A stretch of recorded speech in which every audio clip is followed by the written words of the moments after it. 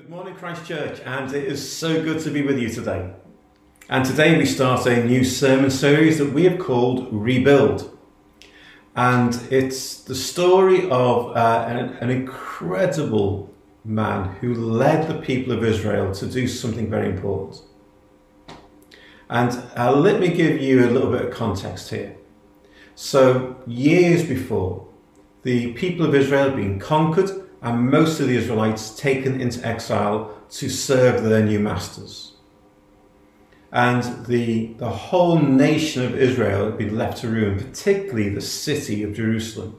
It had been conquered, it was left derelict, and 90 years before this story of Nehemiah, if you read in Ezra, what you see is the rebuilding of the temple as they try to restore something of their faith and their culture and their city. Nehemiah is 800 miles away from Jerusalem. And the only thing we really know about him is he's a cupbearer to the king. It doesn't sound like much of a job, does it? And it really wasn't really. His job was to taste the drink and the food that was given to the king to make sure it wasn't poisoned. Not a great job. But that meant there was a lot of trust between him and the king. In those days, a cupbearer to the king or to the queen would quite often become their confidant because of the level of trust that was placed in the cupbearer. The king had to trust Nehemiah that he wasn't in any way hiding what he was doing, that he was openly tasting the food and the drink to show that it wasn't poisoned. And this cupbearer had a huge heart for God and a huge heart for his homeland. And that's what we see here in Nehemiah 1. And I would encourage you, please read the whole book, but after this, read Nehemiah 1 again. Because we see what happens when Nehemiah discovers the perilous state of the city of his homeland. When he discovers that the walls around the city are still derelict, they're still broken down. The city is defenseless, open once again to be conquered. And something stirs in his heart. And the reason why I want to look at this book is because in this post-lockdown period, as we start to emerge again into what is effectively something new out there, we are all in some way going to play a part in rebuilding our town, rebuilding church, rebuilding perhaps even our own lives for those who've been deeply affected by the virus.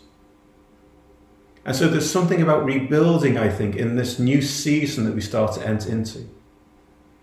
And more than anything else, we need to look at our town and think, how can we all play a part in rebuilding this town? We know even before the virus appeared, the town was changing. It was changing rapidly. It wasn't just about the closure of big department stores. There are all sorts of things changing about the town. And we have a choice. We can simply hark back to how it used to be, or we can be involved in the rebuilding of the future. And this story is all about rebuilding. And so I want us to draw out lessons from this story to see what we should be doing as the people of God in playing our part in rebuilding Southport, creating a future for it in which everyone can thrive and flourish. Let's just look at the chapter again. So one of Nehemiah's friends comes to see him with some others, and Nehemiah asks about Jerusalem, and they tell him about the state of the walls. And his first response is one of real grief and mourning, because he understands the importance of the walls for the future of the city. And then it says he turns to mourning, fasting and prayer. We see that in verse 4. For some days, he says, I mourned, I fasted, I prayed. It was very clear what he was mourning about. But I wonder for you and I, as we look at our town, perhaps as we look at our nation, what do we see? Are we aware of the issues that face us? Now, obviously, there's some glaring issues. There are the closures of shops and companies leading to job losses. There is still the threat of the virus that will be with us for a long time. There's the mental health aspects of all this. And what Nehemiah does is he kind of takes it personally. He mourns over this. And there should be something in us that we love our town and we love the people of this town so much that we mourn over it, that it touches us deeply. And then he fasted, and fasted is an important way of being serious about prayer. Fasting, when it's combined with prayer, is a deeply powerful way of bringing things towards God. And then we see the prayer that he prayed, and I want to quickly touch on that, because it's such an important thing to do, isn't it? And we've been calling on you to be praying for our town, to be praying for the future of this town. You'll hear in a moment from Andrew Brown, who will talk a bit about the future of the town and how hopeful he is. And I share that hope, and I hope you do too. But if it's simply hope built on the efforts of human beings, it's doomed to failure. If it is a hope built on what God can do, then maybe something can happen in our town. Something that's exciting. How does Nehemiah pray? Firstly, he reflects on the incredible power of God. He starts off, Lord, the God of heaven, the great and awesome God. And it's so easy, isn't it, to look at the problems around us and to be overwhelmed by them, but we need to be overwhelmed by the incredible power of God to do what we can't even imagine yet. And then what does he do? He says he's praying day and night for your people. He was in constant prayer.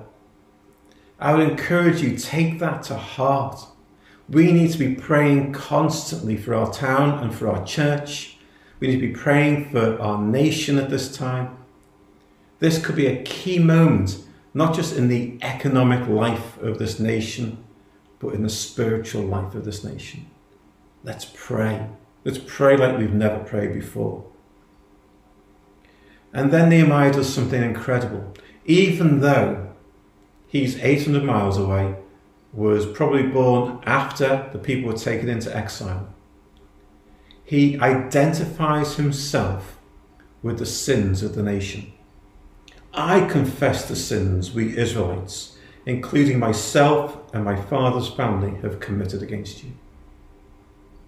It's so easy, isn't it, to point the finger at others and say, it's their fault, it's their fault. We're really good at that. Nehemiah owns it. He owns his responsibility for the failures of his people. And there's no doubt in our town there's all sorts of things wrong, and we can point the finger. But really we should be thinking, actually, I'm involved in this. This is partly my responsibility. It's partly my fault. I need to bring this before God as an act of confession. And then Nehemiah reminds God, not that God needs reminding, but he reminds God of two things. He reminds God of his faithfulness to his people. God had time and time again proved himself to be faithful to his people. And I believe that God wants to be faithful to the people of Southport, to the people of Christchurch. And we need to hold on to that truth. God never gives up on people, and he never gives up on a town or a city. As we pray, we need to hold on to that. And don't be afraid of reminding God of that, because it's an act of faith, isn't it? We're saying, Lord, I truly believe that you are faithful to your people. And then finally he reminds God of his love for his people. And again, God doesn't need to be reminded of that. I would love to learn how to love Southport like God loves Southport. to really understand just how much he loves the people of this town. And we need to capture hold of that. We need to pray that into being. We need to, in some way, embody that love as we move to the future. And what we see in these coming chapters is that Nehemiah is a man of action. He gets things done. But he never gets things done without praying first. Let me encourage you. Let's be a people of prayer. If we're to see this town rebuilt, if we're to see a future for this town that goes beyond our imagination, it starts not with action, but on our knees. Let's pray. Lord, I thank you that you love this town in a way that we can never understand. You love this town more than we do. Help us, Lord, to capture some of that love. Help us to embody that love. And Lord, help us to pray deeply, to see this town have a future that is beyond our imagination. Amen.